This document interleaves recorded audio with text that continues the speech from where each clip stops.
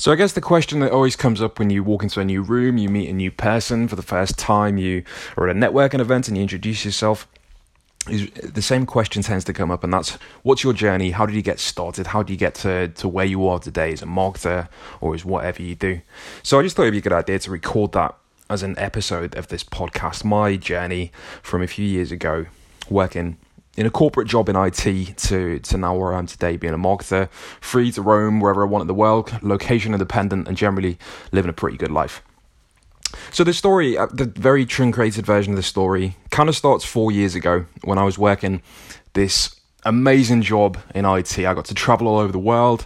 I was working for a roller coaster company, basically installing tills, POS systems, and this is basically the tills where you get your tickets and your snacks and stuff, and also installing a bunch of IT stuff in their back end. So it was great. I got this knack, and I've been kind of singled out as the guy who could do this. So I got sent all over the world, to Australia, to the States, California, all over Europe, doing what was a pretty great job.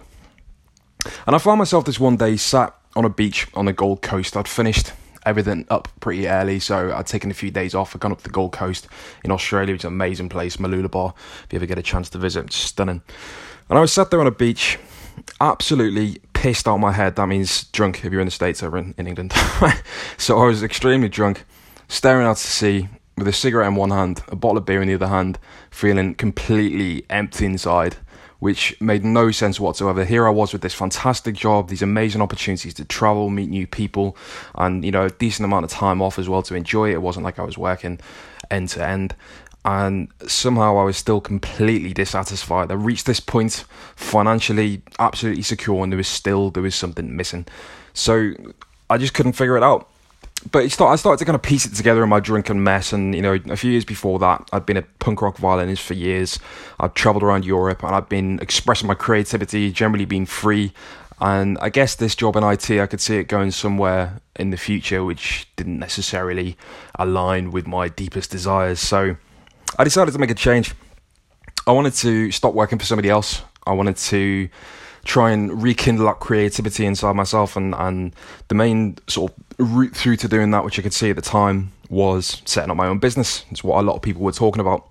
I needed some kind of purpose. I needed some kind of way to express my creativity, and that seemed like a good way to build something from scratch, to build something from nothing. So I went back home. I got back to England, and I quit that job and just completely dived in with both feet. Figured that I'd probably mess it up quite considerably, and along the way I have been quite right about that. But I figured the best way to move forward was to just get started, and that any time wasted now would be a waste of time. So I dived in with both feet, and I started launching businesses left, right, and centre. I launched all sorts of things. Well, at least I tried to launch things. I launched a soft drink company, this thing Chi Drinks. The idea was that it was going to be a sugar-free, completely healthy mixer for alcoholic drinks, so that people go out on the weekend and still drink without having to worry about sugar consumption or the crap that you get in a lot of soft drinks. What else did I launch? I did like a food startup. We did this thing called Bunny Chow, which is like curry inside a bread roll, which is actually really good if you ever get a chance to try it. But it didn't really catch on because people didn't know what it was at all. As soon as they tried it, they loved it, but people just didn't know what it was. Another lesson in marketing for another episode there. So basically, all of these businesses I started, I just couldn't get customers. A few of them worked, at least to a certain degree. One of them, which was, really started to push the boundary, was a hot sauce subscription service, which is actually still going to this day. I managed to sell that to a good friend a couple of years after. Well, in fact, I think 12 months after I launched it, which was a really great experience. But it was still customers were just trickling through, and I couldn't figure it out. I felt like I was doing everything right. I was building these amazing brands. I was really putting everything, all of my creativity into it. But stuff just trickled through. I was spending hours and hours on organic content on social media, listening to all these gurus online who just say you've got to post 4 or 5 times a day, specifically these times, and monitor what time people view your posts and all this kind of stuff, which I've since learned is absolute utter crap. So I had no idea really what was going on, and I just kind of pushed forward until this one day I had almost an epiphany. And it wasn't really just this one day. It was a culmination of a lot of conversations and figuring out and starting to think about what people really wanted and what really made people tick.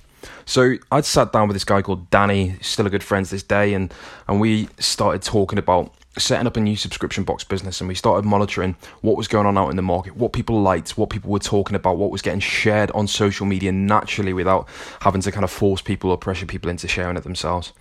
And in a kind of light bulb moment, it made sense that we should send people cheese toasties in the post, or grilled cheese sandwiches if you're in the States, which sounds like a pretty damn crazy idea. But as soon as we launched it, it went absolutely mental. And I mean, the day before we'd even actually launched our pre-Kickstarter campaign, so our pre-launch campaign, we put it out on social media, and somehow it got picked up by somebody PR friendly, some kind of somebody in the press world. And the next day I woke up and we were in the Independent, I think, which is a pretty significant mainstream tabloid newspaper in the UK. So it was news in the Independent, and from there it was just a roller coaster. It was like a snowball, and it just got bigger and bigger until we launched our Kickstarter campaign, and it went absolutely mental then. So this kind of set something going on my mind. You know, this really wasn't that much effort to get all this exposure. I didn't have to sit and post on social media for hours and hours and days on end and agonize over every tiny detail. We just got the idea right, the solid foundation, and people just started sharing it themselves. This was the most profound realization I think that I've had in my marketing career so far, and there've been quite a few, but this really did underpin it. So from that point on, I had a plan to focus every single thing I had on the idea, on the marketing idea, and how to get that viral coefficient behind stuff to get people engaged enough with the idea to share it themselves. And that's kind of been my mission up until this point, ever since. But the problem with Cheese Posties, going back to Cheese Posties very briefly, was that from that point on, we had it survive on organic traffic. And as much as it was very successful, we got a hell of a lot of people on board, and we did, I think, well over $500,000 in revenue with that single product alone. We never spent a penny on ads in that particular time, but we still managed to get it going, and it ran itself. There's a whole point there, I think, for like 5 or 6 months where I didn't even log in. Everything was completely automated. But then we decided we wanted to push things up a gear, and we got smart, and we relaunched the business. And immediately as we did so, our supplier went bust. So we had a co-packer. I'd moved out to Spain. We had this co-packer up in Durham in England, which is a little town in England. And they went bust. They got liquidated overnight. So we had to move back to England. We had to find somewhere to set up our factory. My business partner at the time, his girlfriend, lived in Bristol. So I ended up moving to Bristol. And we set up this place ourselves. We installed the ceiling ourselves. We found the cheapest possible place because we just spent all of our cash piling it back into this business to make it work, to relaunch it as a new premium product. So we had nothing, and we basically had to build everything else up from scratch, and realized that we wouldn't be able to carry on doing this with organic content because there were customers, there were backdated orders. We were going pretty badly in debt at this point. So I happened to be subscribed to a gentleman called Frank Kern at the time, and this particular, Frank is one of the godfathers of modern direct response marketing on the internet, like a real genius when it comes to marketing. And there was something which really inspired me. It was something which he said, one of his little kind of turns of phrase, which was along the lines of, if you can reliably put $1 in one end and get $2 out the other end with advertising, then you've got a scalable business. And if you can scale that sort of infinitely, or if you can scale it to a decent degree, then you can become pretty affluent pretty fast.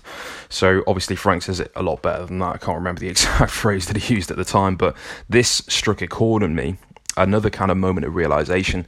And I launched paid advertising with Facebook behind Posties, and it was crazy. We took it from 1 month to the next. I think the first month we started paid advertising, we were doing about £2,000 turnover at that time. It was a really bad time.